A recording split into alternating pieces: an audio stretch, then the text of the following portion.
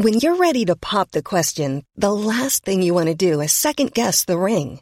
At BlueNile.com, you can design a one-of-a-kind ring with the ease and convenience of shopping online. Choose your diamond and setting. When you find the one, you'll get it delivered right to your door. Go to BlueNile.com and use promo code LISTEN to get $50 off your purchase of $500 or more. That's code LISTEN at BlueNile.com for $50 off your purchase. BlueNile.com, code LISTEN. A lot can happen in 3 years, like a chatbot may be your new best friend. But what won't change? Needing health insurance. United Healthcare Tri-Term Medical Plans, underwritten by Golden Rule Insurance Company, offer flexible, budget-friendly coverage that lasts nearly 3 years in some states. Learn more at uh1.com.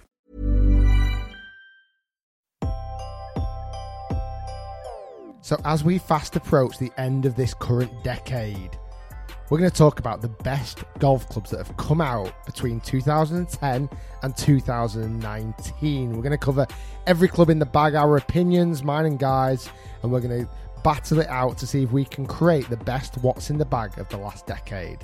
We're also going to talk about a new Facebook group we've set up, which has got unbelievable response, and if you are part of the group, you're going to know what we're talking about, and thank you so much for getting involved in it. We're going to talk about the videos we've released this week and what's also coming up. And then we've got a lot more lined up. I'm excited for another podcast episode. If you are new around here, make sure you subscribe to the podcast and also leave us a review. It's myself, Rick Shields, and Guy, producer Guy, and we're going to be talking about the best golf clubs in the last decade. I am super excited for this episode. We had this idea, I think, the back end of last week to build up the ultimate set of golf clubs from the last 10 years. I don't know what you've chosen, and you certainly don't know what I've chosen. We're going to argue our case for each. Some might end up being the same, which would be interesting, and then we're going to pick a winner for each part of the bag, starting at golf ball right the way through to driver. This is going to be good. Are we kicking this off straight away now? Well, is it? Yeah, why not? Okay. I'm nervous. This feels like we're a minute and a half into the podcast, and we're going to straight into the clubs of the decade. Let's start with ball. Okay.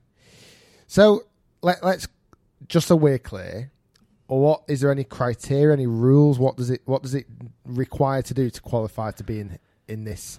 What's in the bag? This is the beauty of the podcast. We make our own rules. Okay. I think obviously it has to be anything that's been brought out from 2010 onwards, obviously, so it's in this decade. And I think in terms of rules, it's something that either has changed the game or has been kind of monumental in the decade, whether it's been a club that has won certain tournaments or has helped golfers in a certain way. It's how you perceive the best. That's what's quite interesting here. We can discuss it. We can debate it. I'm adamant. I'm very, very sure we're going to have a different choice on the golf ball. I think I know what you're going to say, and you're not going to guess what I'm going to say, but I've got a reason behind it. Interesting indeed. Okay, shall I kick it off then? Let's go. Golf ball. In the last decade, I think there's been one golf ball that's been out in the last decade, or certainly two, that have really continued to push what is possible with a golf ball. The problem is with that golf ball that I'm going to talk about is that it's actually been out for nearly 2 decades. And there's a newer version every 2 years typically, but it's not the ball I'm going to pick for this particular topic. Oh. The ball I was thinking of, because most of people would probably think this, was the Pro V1. So the Pro V1, the Titleist Pro V1 and Pro V1X. That for me has probably been the most stable, consistent golf ball of the last decade and the decade before. But it's not the ball I'm going to put forward for the ball of the decade. Wow. Shocker. The ball I'm going to put forward of the ball of the decade is one that I truly believe, actually got closest to competing, and in my opinion, on some points, actually bettered the Pro V1 this year. And it comes from a manufacturer that isn't known for their ball prowess. They've not done great with golf balls in the past. But this particular golf ball that came out, I believe, about 3 years ago, had the best chance to be in the best ball they've ever made and continues to do so. I think you're probably going to know what I'm going to say now. I do. I think the best ball that's come out in the last decade that have actually really tried to change and challenge perception is the TaylorMade TP5. For me, that golf ball had so many, well, it still does, has so many incredible characteristics, has so much performance benefit. I actually think it's one of the best golf balls in the wind. For whatever reason, the aerodynamics of that golf ball just seems to be far better than a lot of the other golf balls I've tested over the last 10 years, pretty much. And also, for me, personally standpoint, it's the only golf ball I've ever got a hole-in-one with. So that's kind of why it's up there as, for me, the golf ball of the decade. I believe, truly, it's pushed the boundaries to be a serious competitor to what would maybe be known as the standard ball of the decade, which would be the Pro V1. It's hard to argue with that. It is a great golf ball, but I'm going for a different one. Now, I'm kind of already breaking the rules because this golf ball was released before 2010. Whoa. Yeah, I know.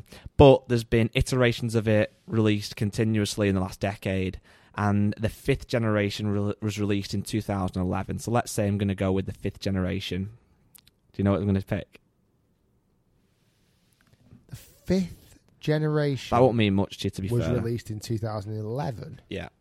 So it's been out for a while. I think it was 03 it first hit the UK marketplace.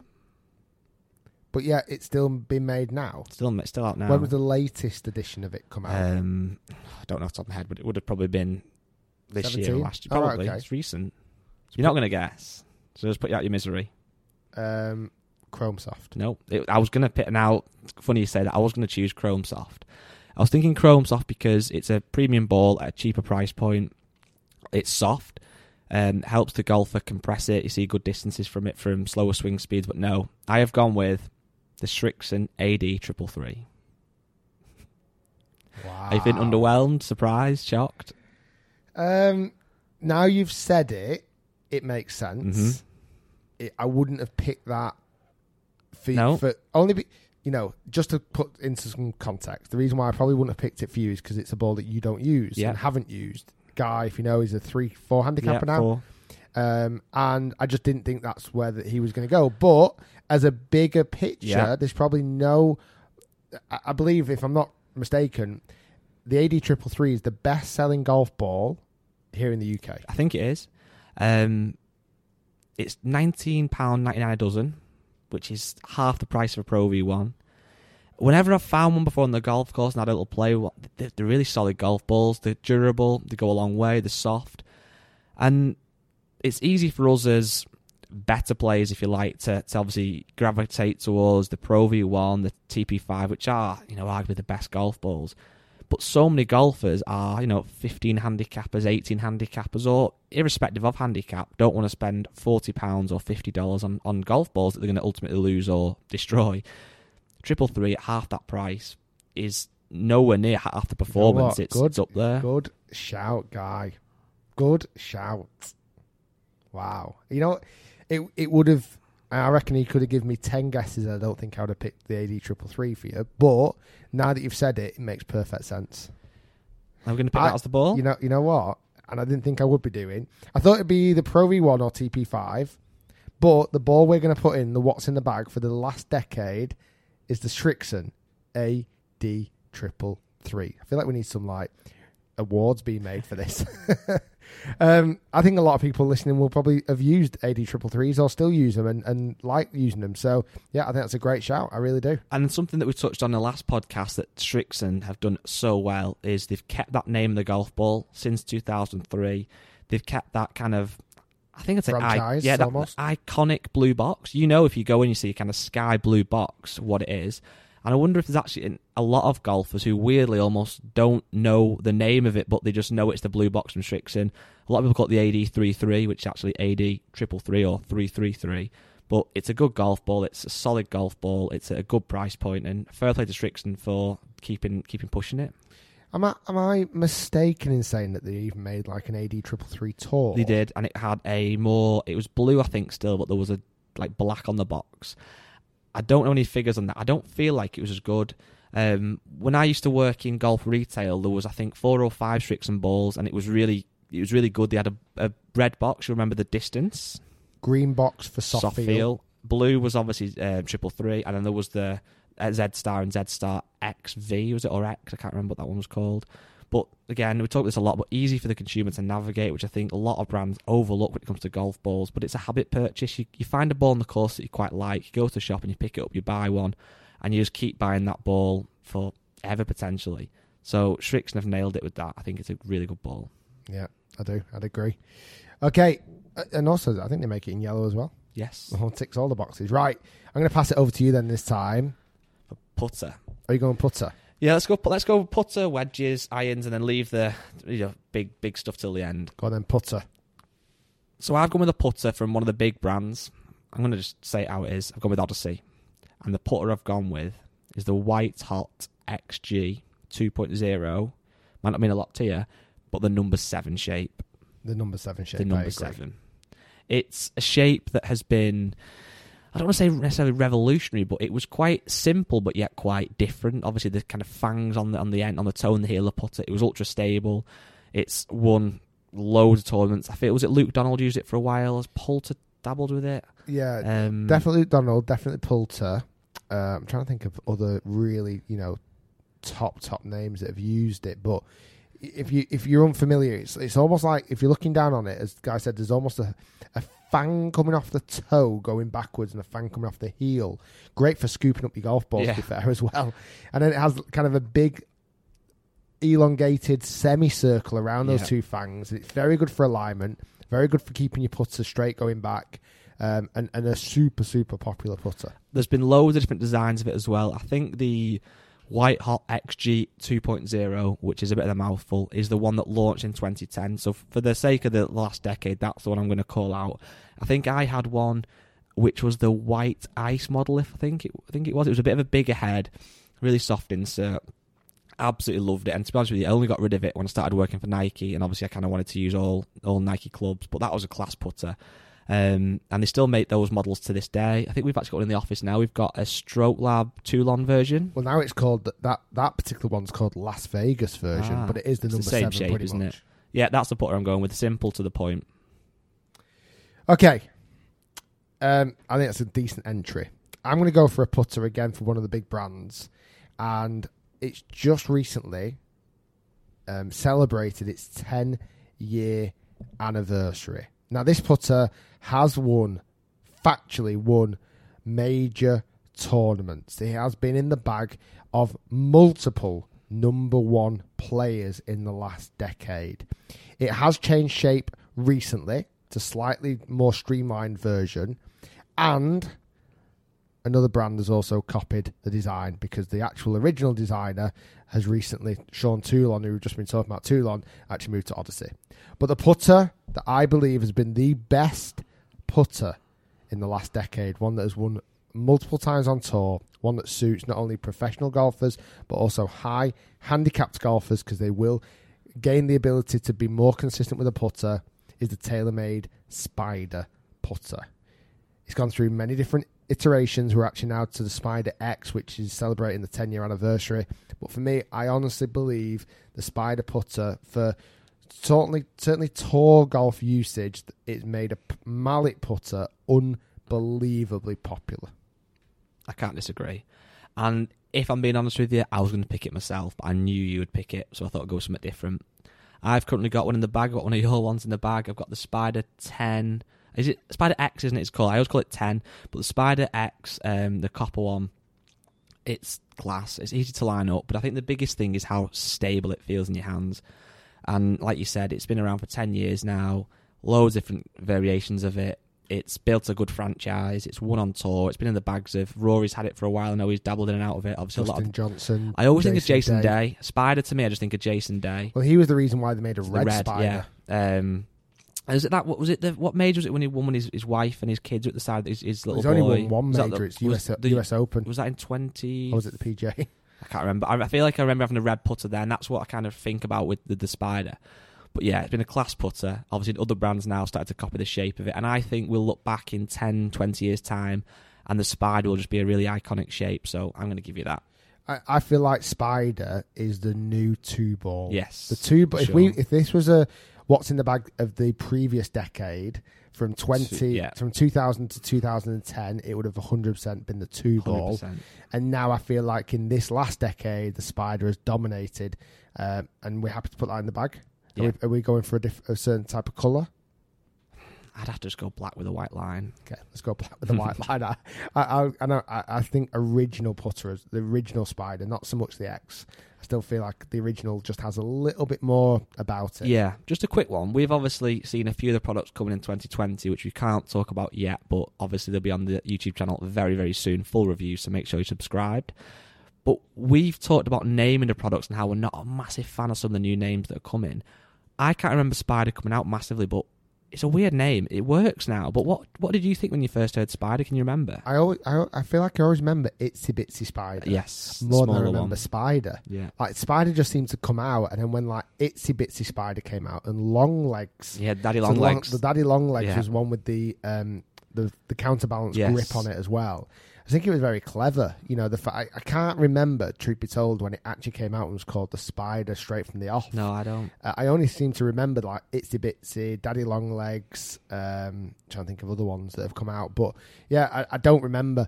I must admit though, just talking about putters that you've just said are coming out next year, there's one particular putter from one of the brands we've just mentioned that is almost combining Spider and other bits to bring out a putter that I honestly think has a chance of really changing the game. Yeah, for sure. Right, so Odyssey. TaylorMade Spider is in the bag. Now, wedges. You're not going to like my choice, I don't think. I'll be honest, I've really struggled with wedges. Yeah. I've really, really struggled. It's a tough one. I was looking last night, I was thinking, right, come on, Rick, what wedges have really changed the game in the last decade? And I don't know, I don't honestly feel like many have, but I also don't feel like they had to change that much. TaylorMade tried with do you remember the ones that had the interchangeable faces? Yeah, I can't remember what those called now. No, they tried something new, but ultimately with wedges, if it's not broke, don't try and fix it. I'm going to tell you what I've gone with now. I'm not confident we're going to put it in the bag, but what I currently use, and I'm going to say the Nike Engage wedges. Now, bear with me. I know straight away you're probably thinking that's a rubbish shout, but the Nike Engage wedges, I've still got in the bag 5 years after they first came out. Now, I probably should replace them. The grooves are getting a bit worn out. The head shape is class. Really square leading edge, which I love. Really kind of simplistic design. But what was really unique with the Engage, there was 3 grinds. There was a square sole, which was available in like every loft. There was a dual sole, which was available in like your 58 and 60. And then there was, what was the other grind? Another grind that was more like really good out of bunkers. But what was unique with them is they came with a wax coating on them. When you saw them in the retail store, they had a wax coating. As soon as you peeled off that wax coating, they would start to rust and oxidise. And regardless of whether that actually makes any more difference or not, but it was a cool feature. They were class wedges. Obviously, Nike don't make clubs anymore, so those wedges are obsolete. You don't really see them about, but they were different. They felt great. They had some different kind of technology, as it said, with the wax coating and the rusting. It's a shame that obviously Nike aren't making them anymore. Nike don't make clubs anymore. But for me, it says something that are still in the bag 5 years later when, you obviously let me use clubs and stuff of yours. I could have any wedges in the bag pretty much that I want, and I'm still using them. I know it's not the strongest argument, but I really like them. At least it is a case to them. You know what? I was just thinking as you were just talking there, I didn't have a wedge idea in my head. I had a couple that I thought, yeah, maybe. One that I've missed. And I honestly think it's possibly changed the game for wedge design. And it's not the first ever to do this, but it's certainly the one that's brought it back. Yeah, I think Callaway PM Grind. Yep. So if you remember the PM Grind, it's the one where it's got the ridiculously big high toe on it, which now obviously leads into TaylorMade calling their version of that the high toe. Yep. This is quite a lot of Callaway and TaylorMade copying off each other at the moment, isn't it, really? But the PM Grind, Phil Mickelson grind, the grooves went all the way to the edges. It's a bit of an ugly golf club, but actually versatility-wise, it's sensational. Yeah. When you open that face up and literally you've got grooves upon grooves that are just looking up at you from the golf ball, it is very, very confidence boosting. And you stand there and think, I could easily flick this wedge, get this ball going up through my left nostril because there's so much loft on it. So if I was to potentially look at a wedge that has, let's say, changed the game in the last decade, I would honestly say that's it. Now, to counter that argument slightly, there's this discussion that they never originally first ever made this wedge, and it was actually the Ping I2. I slightly disagree with that argument because even though the Ping I2, yes, made a high toe wedge, they never made the grooves go all the way to the edges. I think you're right. I think obviously since then, it's a TaylorMade have brought one out. Ping have since re-brought one out. Is it still called the i2? Is it? It's yeah, they brought a new one out, the new i2, version, which apparently is mega spinning. And I think obviously there's been some amazing Vokies in the last 10 years, some amazing Clevelands, etc. What we're trying to do with this is think of golf clubs that have been quite revolutionary, and I don't think it's fair to say that in the last 10 years a Vokey's come out that's been revolutionary. No, they've always been very solid. Yeah, they're just a bit like the Pro V1 argument. Exactly. They're not bad. Yeah, and in many perfect sets in the last decade, they'd feature. Yeah. But we're looking at also brands that have pushed the boundary a little bit. We're bit. looking at products in the last 10 years that you look back in another 10, 20 years and think that changed the game. So I think you're right with the wedge. There's not been a great deal that's come out. I do like that wedge. It's not something that I would use personally, but I think it's a great choice for people to use. So let's go with that. I think that's the I honestly really struggle with the wedge department, but the other ones I had was the actual just standard MD range, the Matt Daddy range. But again, it's just because it's a nice wedge, yeah. And it's forged. Now I personally prefer forged wedges. Irons. We'll get into the fun stuff now. Are you going to do a quick before we get into the irons? I think it's worth you shouting out our sponsor for the show. Well, ladies and gentlemen, we've got some news for you. We've actually got a new sponsor for the Rick Shields Golf Podcast.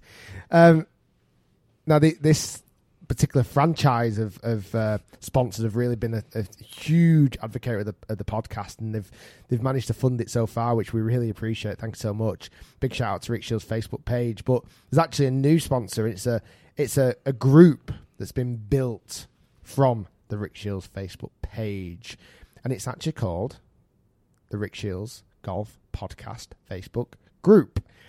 We set it up this weekend just been, and already we have got over 3,000 members in the group. To find it, you either search Rick Shields Golf Podcast on Facebook and you can find the group. You've got to apply to be a member. There is strict regulations to be a member. If guy doesn't like your face, you're not coming in, basically. But yeah, you get added, and honestly, we thought we'd do it as a bit of an experiment. We've absolutely loved the interaction on the group so far. It's been class. I ruffled a few feathers yesterday on there with a... Guy likes to start some fights on there at the moment. No. All for good fun. It was a change my mind topic, and I put shaft flex isn't that important and hardly makes any difference, change my mind.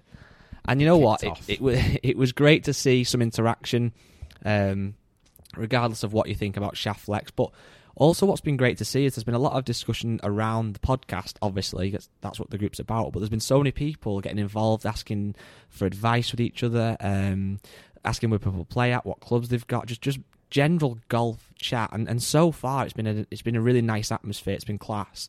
So everybody, make sure you join. We'll accept everybody.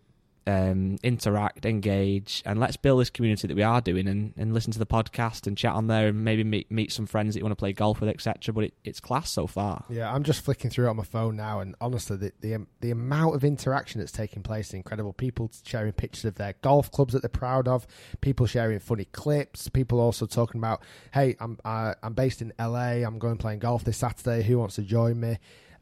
Just absolutely amazing. Also, you get badges. So there are founder member badges, which a lot of people that signed up first off should be receiving once their new member badge expires, which is after 2 weeks. So if you were one of the first people to sign up, which we don't actually know a number because we're on 3,500 members of the group now, so it's hard to know exactly how many people are founder members. But after your new member badge expires after 2 weeks, you will know then if you're going to be a founder member. There's also conversation starters. There is a rising star badge if you're really starting to get some conversation going, and that goes with the conversation starter as well. If you're actively posting on that group and interacting, starting really cool conversations, you will get certain badges and rewarded, I suppose. It's class. And also, for those people listening that might not use Facebook, we've also opened up an email address as well, which is literally dead simple. It's podcast@rickshields.com. If you want to send us any questions, you want to shout out, anything like that, feel free to send us an email. We've actually had a couple of emails in already, Let's have a quick look at the emails. So we had Danny Lilly was asking for a shout out. He's a big fan of the podcast, listens to everything. Yeah, Danny, thanks for coming to the range night as well. Danny is a absolute hardcore regular at Trafford Golf Centre. I think he's got his own bay, his own station. He'll rent it out for hours on end, trying to get nearest pin or hole in one on Top Tracer. So he's a good lad, Danny. I like him a lot. Yeah, that's class. And on that topic, so that's the sponsor from the podcast, everybody. Rick Shields Golf Show podcast Facebook group. Yeah, just type in Rick Shields Golf Show podcast on your search bar and press search. It should come up instantly. If not, click the groups bit below and you'll find it in there. I'm absolutely loving it. For example, one post yesterday from Dilly and Lawrence. Be honest, how many mulligans does everyone play with? 4. What's weird, like in the UK, we don't really play mulligans, do we? I feel like it's much more of a US thing. I think as well with mulligans, it depends how old you are when you started playing the game. If you've grown up playing golf, it almost feels like really, really bad, and you feel like you're going to take a mulligan, and all of a sudden, like something's going to happen. It's like, oh no, you can't do that. If you start a bit later in life, just play mulligan. One size fits all seemed like a good idea for clothes. Nice dress. It's a t-shirt. Until you tried it on. Same goes for your healthcare. That's why United Healthcare offers a variety of flexible, budget-friendly coverage for medical, vision, dental, and more. So whether you're between jobs, coming off a parent's plan, or even missed open enrollment, you can find the plan that fits you best. Find out more about United Healthcare coverage at uh1.com. That's uh1.com.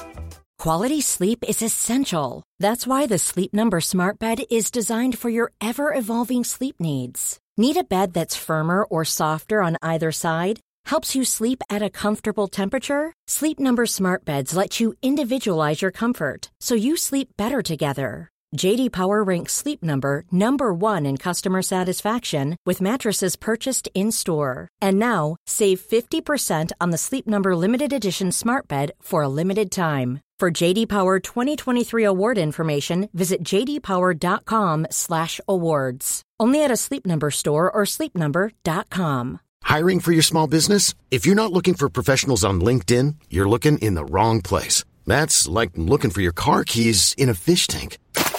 LinkedIn helps you hire professionals you can't find anywhere else, even those who aren't actively searching for a new job but might be open to the perfect role. In a given month, over 70% of LinkedIn users don't even visit other leading job sites. So start looking in the right place. With LinkedIn, you can hire professionals like a professional. Post your free job on linkedin.com/achieve today. Hey there, it's Michelle Norris. I'm host of a podcast called Your Mama's Kitchen. When I travel, I'm usually looking for a way to find a taste of home when I'm not at home. And one of the things I love to do when I am at home is entertain. And Airbnb allows me to do that. When I was in California recently, I rented a house that had a great kitchen. And when we were sitting around the table, we were all thinking, we're in someone else's house. Someone could be in all of our homes as well. If you have a home, but you're not always at home, you have an Airbnb. Your home might be worth more than you think. Find out how much at airbnb.com/host. Looking so what? Yeah. I like the term breakfast ball. Do you know No, that I've never heard that one. Breakfast ball is great, where literally you might have you and your buddies go out and play the first shot, and basically you're allowed a retake on the first tee and call it a breakfast ball. That's class. So if you hit a bad first tee shot, you go, right, I'm breakfast ball, and just hit a retake. I actually saw one thing on the group, and I can't find it now or remember the guy's name, so I do apologise, but he said something along the lines of reverse mulligans, so I'm guessing that means if I'm playing against you and you hit a good shot, I can say, let's say I get 3 reverse mulligans, I say, right, you've got to do that again. So your shot that went stiff, you've got to hit again. I like that. That's class. There's one, and I've played a golf course, and we played it last year. It's called, what's it called? Centurion, is it? No? The one in London? Yeah, is it that one? Sevi Design. I think it is, yeah. Yeah, Centurion. No, it's not. No, it's not. That's another course. God, what's it called? That one that Sevi designed. It's definitely not Centurion now. Anyway, The Shire. On that golf course, there's actually overhanging power lines. And if you hit one of those power lines, doesn't matter if it's a great shot or a terrible shot. If you might have hit flushed, absolute perfect 3-wood, it's heading towards the green, and your ball hits one of those power lines, you actually have to retake your shot again, which must be one of the most frustrating things in the world to do.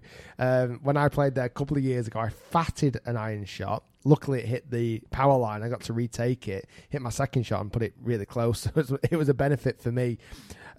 But yeah, Facebook page, we're absolutely loving it. And like I said, the podcast, email address, it's all good. I like building this community because I think someone mentioned it in the Facebook group is that, you know, we're all fans of golf. We're all fans of golf media. Some people said they're all fans of Rick Shields, which is lovely. What you know, why don't we set something up as more of a community? I think that's something strong we're really going to work through the winter and certainly moving into next year. Irons. Okay. Is it your turn to go first or mine? It's whoever's, but we're going to have the same. I don't know if we are. We're going to have the same? Yep. No way. Okay. Am I going first? Yeah. Right, should we do after 3 then? Irons, ready? Just say, go on then. He's saying brand. I'm going to say model, name or number or whatever. I honestly don't think we've got the Okay, same. maybe not. You ready? 1, 2, 3. P790. 0, 3 double ones. Wow. You've beat me there. I don't know why you've done that. So, just to confirm that Wow. I've gone for PXG 03 double one irons. Yeah. And the reason being, it was that set that started off all of the other hollow-headed forged irons, either filled or non-filled. The PXGs, love them or hate them. Yeah. They Great were the shout, first. that. Yeah. Well, that's exactly what I've gone with, the P790s on the back of. It's one of the rare golf clubs that comes out that could be used by a scratch golfer or a 20 handicapper, or well, whatever handicapper. It's hard for brands to do that. So that's why I was going to go with TaylorMade, and then you've gone and beat me to it by the PXGs that essentially inspired the TaylorMades. Yeah, and if you remember that massive lawsuit that came from the back of it as well, because PXG, like I say, came out with a forged-headed, hollow head design filled with a squishy foam mattress, basically, which was to help dampening the sound and the feel and everything else.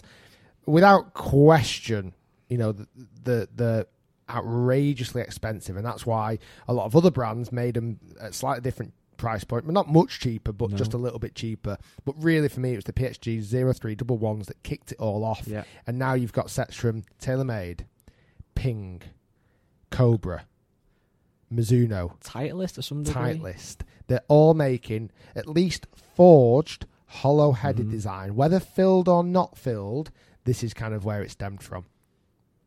I can't argue with you.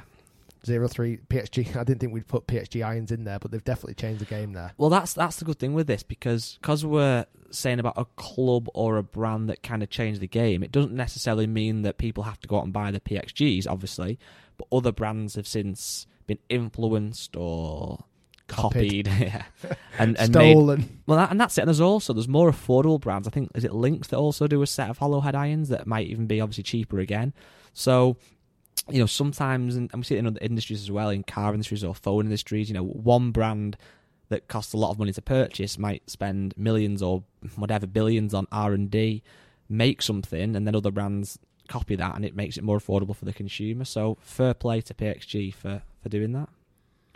Okay, moving into the big hitting clubs. Now, are we doing hybrid as well? I've not got anything. I really struggled. The only thing I actually jotted down, I actually never did enough research to find out which one this was, but I said, what was the first adjustable hybrid? Because that definitely came out in the last decade. That's a good point. I feel like it was Callaway, but it could have also been TaylorMade, but it could have also been Titleist or Ping. You know, I don't think it was Ping. Yeah, actually. I think... Yeah, I can't remember. Yeah, it wasn't Ping. I'm not sure who it was, but I think that's a good shout in terms of adjustable hybrids, because although it's not something that the golfer's not going to go out and change every week for gapping and for getting fitted, key. It makes a big difference. That's a good point, but I don't know who that was. Because I also I feel like, you know, an adjustable hybrid, I'm not the biggest hybrid fan in the world, No. Just from my own personal golf, but I do think they're very beneficial for a lot of golfers out there. For me, adjustable hybrid, i.e. you can change the loft on it, gives you so much flexibility. Let's say it's a really, really windy day and you want to be able to knock the ball down, and you crank it down by 1.5 degrees, it might make a little difference. And then suddenly it's a roasting hot day and you need more height, you need the ball to land on the green and stop. You know, loft it up a couple of degrees before you round, it's got some benefit. I'll have to think. I definitely remember reviewing it and saying this is the first ever adjustable hybrid. I just can't remember who the hell it was. Anyway, I'll have a think. Whichever brand you were that spent hours upon hours of R&D and innovation to make that club, we can't remember who you were, but thanks for doing it. Sorry. Sorry. I bet somebody listening now will be screaming at the phone or the radio when they're listening in the car listening in the car on the podcast and going, Rick, it was the bloody whatever, Galloway something or other. Okay. Fairway Wood. Now, I do, again, think we might have the same club here, but I don't know. Well, I think we have. I was just conscious it was getting one brand heavy. So I think you've picked the RBZ. I have. The TaylorMade RBZ, which I don't disagree with. The RBZ came out and really did change the game in the fact that you can get a distance fairway wood, which this came all this hoo-ha about 17 yards longer. The first time where a slot was actually put in behind the face to increase ball speed, etc., etc. I think just a note on that, what TaylorMade did so well with that club is get people thinking probably more about your 3-wood. Actually, though, I think it's done some damage to the brand because the whole 17 yards claim is now what TaylorMade are known for. Every time they bring a new driver out, we see comments, people saying, oh, how many yards long is this one claiming to be? And to be fair to TaylorMade, they don't have those outlandish claims as much anymore, but that 17 yards story and all at the points of sale they had in retail stores that claimed 17 yards, I think that's done them some damage long term. I agree. I'm going to throw a real curveball in there though. Let me just do one little tiny bit of research. No, I'm wrong, but there might be some truth in it. I've actually put down just one word here for 3-woods and fairway woods. Okay, do you know what it could be? The only other option I was going to do was go with the Callaway Octane that Henrik Stenson used because it was just so iconic, but no. I've gone with one brand that I honestly think changed the shape of fairway woods. And I don't mean the shape as in design shape, as in the landscape of fairway woods. I'm intrigued. Adams. Yeah. Adams Woods. So Adams, and I also think it leads on to the club that we've just talked about as well. Adams was bought by TaylorMade in 2013 or something, maybe even before that, and they basically took all the great ideas from Adams fairway woods, put them into TaylorMade woods, and then binned off Adams. You don't see Adams at all anymore. No, and I think was it the R11 hybrid was literally an Adams, and it was class. Yeah, R11. I used to use a fairway wood called the Tight Lies, which was about 2014, 2015, when TaylorMade still owned Adams, but it hadn't kind of basically turned it into bankruptcy. Or not bankruptcy, just, I don't recall it. They basically bought them for the patents, I think, didn't they? So I feel like Adams really did change the shape, but there's no real one club, let's say. So I'm happy to go TaylorMade RBZ. So before we get to driver, let's run through the bag. We've gone AD 333. Yeah. Then we've gone for Spider. Yeah, TaylorMade Spider Putter. Then Callaway PM Grind. Yeah, PM Grind. PXG 03 11T or 11 irons. And then we've gone with the RBZ. RBZ Fairway Wood. At the moment, that's quite a split, is it? TaylorMade are doing pretty good. TaylorMade have got the putter, the 3-wood, tricks and ball, Callaway wedge, PXG. So now down to the driver. I think, again, I know what you will have gone for. I don't know if you have, because you said you want to kind of mix it between the brands a little bit. I think I know, and I don't think you'll have any idea what I've gone for. Who's going first? I won't know what you've gone for. I know. That intrigues me. I had a number of options for driver. Okay. But I honestly don't believe there's been one driver that in the last decade has made us think differently about driver ball performance, i.e. optimizing spin and launch. Yeah. And as much as this brand gets absolutely slated for bringing out product after product after product, which without question they did in the past, this particular driver, which was actually designed by accident, I know what you're going for. Changed the game. But even though it was one of the hardest clubs ever to hit, I know it sounds like a ridiculous thing, it was one of the longest woods ever to hit, which was the SLDR. Yeah, the slider SLDR, TaylorMade SLDR with the forward weight forward centre of gravity, this idea that loft up became a thing where everyone started to use more loft in the driver. Everybody needed a 14-degree driver, didn't they? Well, they actually brought 16-degree SLDR out, which I thought was class, a really good driver, certainly for forgiveness and ease of hitting. It was a monster club when you got it right, when you hit the centre. And many tour players won with it because guess what? They hit the centre. Where it started to become harder work was when that very popular tour driver started to filter into the hands of an 18 handicapper who couldn't hit the middle, and then it flopped completely. And that was very much in the era where retailers were getting their hands on launch monitors. Correct. So I worked at American Golf, which is a huge retailer in the UK and I think Europe, to be fair. This was many years ago. Was it 2013, 14 it launched? No, it must have been earlier than that because I left there in 13. 12 or 13, I think the slider launched. But, consumers would go in, golfers would go in with their whatever driver, and let's say they're averaging 230 yards with it. They'd pick up at SLDR, and suddenly it's going 245, 250. Yeah, they might hit one that's sliced out of bounds, but on the driving range, that shot just gets deleted off the launch monitor and forgotten about, and everything's rosy. Whereas, obviously, as we know, in real golf, you get on the golf course on the fourth hole, and you hit one out of bounds, your scorecard starts to look a bit worse for wear. So it was very, very clever, the whole era. It was a perfect timing, and like you said, it massively changed the way we look at drivers. And one thing I remember, and I feel like this was a marketing campaign, and if it's not, I might sound a bit weird saying this, but I remember it from somewhere, or it was definitely an analogy that maybe a TaylorMade rep told me at the time, but it was the hose pipe. So if you had a hose pipe on full power and aimed it low, then obviously the water's going to hit the ground. If you aimed it right up at the sky, it was going to shoot up and shoot down. If you find that kind of happy medium, it goes optimized. Exactly. Optimized your hose pipe skills. Yes. Launch conditions. Exactly. And that was then made sense with golf. If you hit a driver into the floor, essentially, it's going to go nowhere. If you sky it, it's not going to go very far. If you can find that middle ground with the right launch, the right spin, it's going to go far. So, yeah. It was very educational, that driver. The only thing I would say, I'm not disputing the fact of what we're saying about how it changed the game, but in terms of a product itself, I don't think you'd find many people with an SLDR in the bag anymore. The only person, a lad that I know who plays at Royal Liverpool, Martin Thomas, who played at Wentworth at the BMW PGA. Oh, sorry, with Beef, yeah. Left-hander. Now, maybe because he's left-hander, he doesn't get access to... But he's recently messaged me saying... Was he swap now? He wants to swap, but he wants to take the same shaft with him. But he also wants the option of putting a new shaft in his SLDR. Okay. So he found it very difficult to move out of an SLDR, even though it's been out, 5 or 6 years, and he's a +2 handicap or whatever. Yeah, it's a class driver. What's your choice?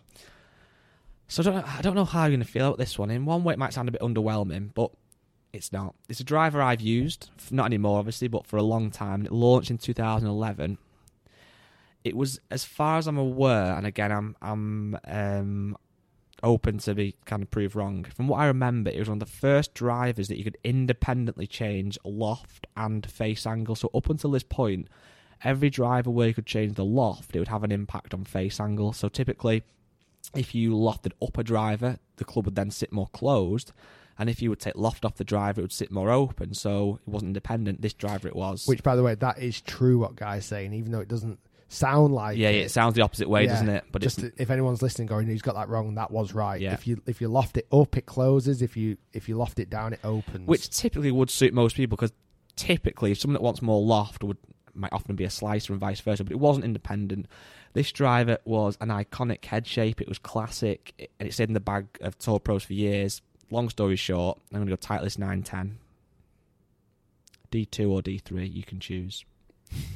Now, I know it does feel a bit underwhelming, but it came out, even though it's 910, it actually launched in 2011. I remember hearing rumours that it was going to be called 911, but Titleist didn't want to because of 911 or whatever, which makes sense. It's just class. It was simple. It went a long way. I used it for years. I said it was adjustable. It was the one that had, as they still do to this day, which, what are we in now? 2019, are we? And it's still got the same adjustment. It's the ABCD 1, 2, 3, 4 on a Titleist. So if you think about a product, if you think about any technology, whatever industry that comes out in 2011 and is still implemented in products in 2019, exactly the same, that is impressive. So although the driver itself might not seem that memorable to some people, that technology in the neck, is it Titleist Sure Fit, is it called? That That's impressive. You look underwhelmed, and I'm just trying to get my head around. Can that qualify? Is that a quantifiable enough of a difference to be the best driver of the last decade?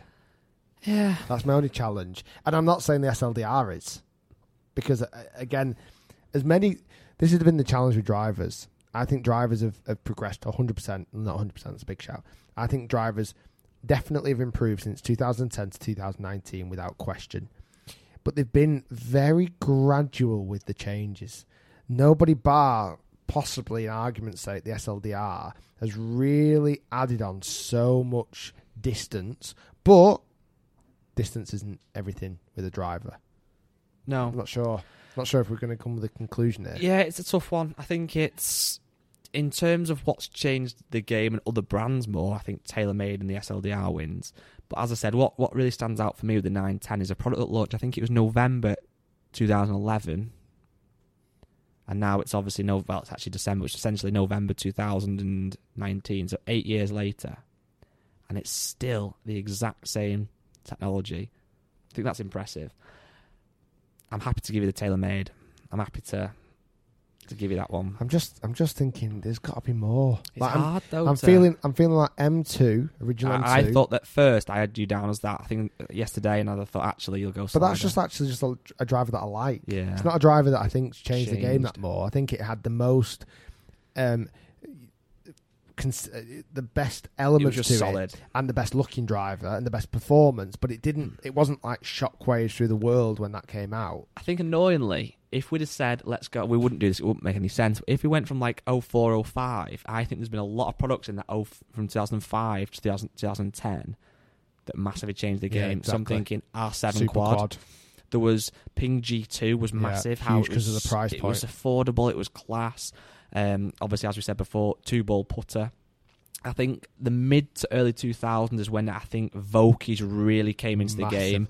When I started playing golf, everything was Cleveland, and Vokey was like, I'd say this is hopefully quite a good analogy. I think if we went back to when Vokey came really big, it was almost like Cleveland were Pro V1, if this makes sense, and Vokey was TP5. It was like the up-and-coming rival, whereas now it's like everything's Vokey. Yeah, that's very true.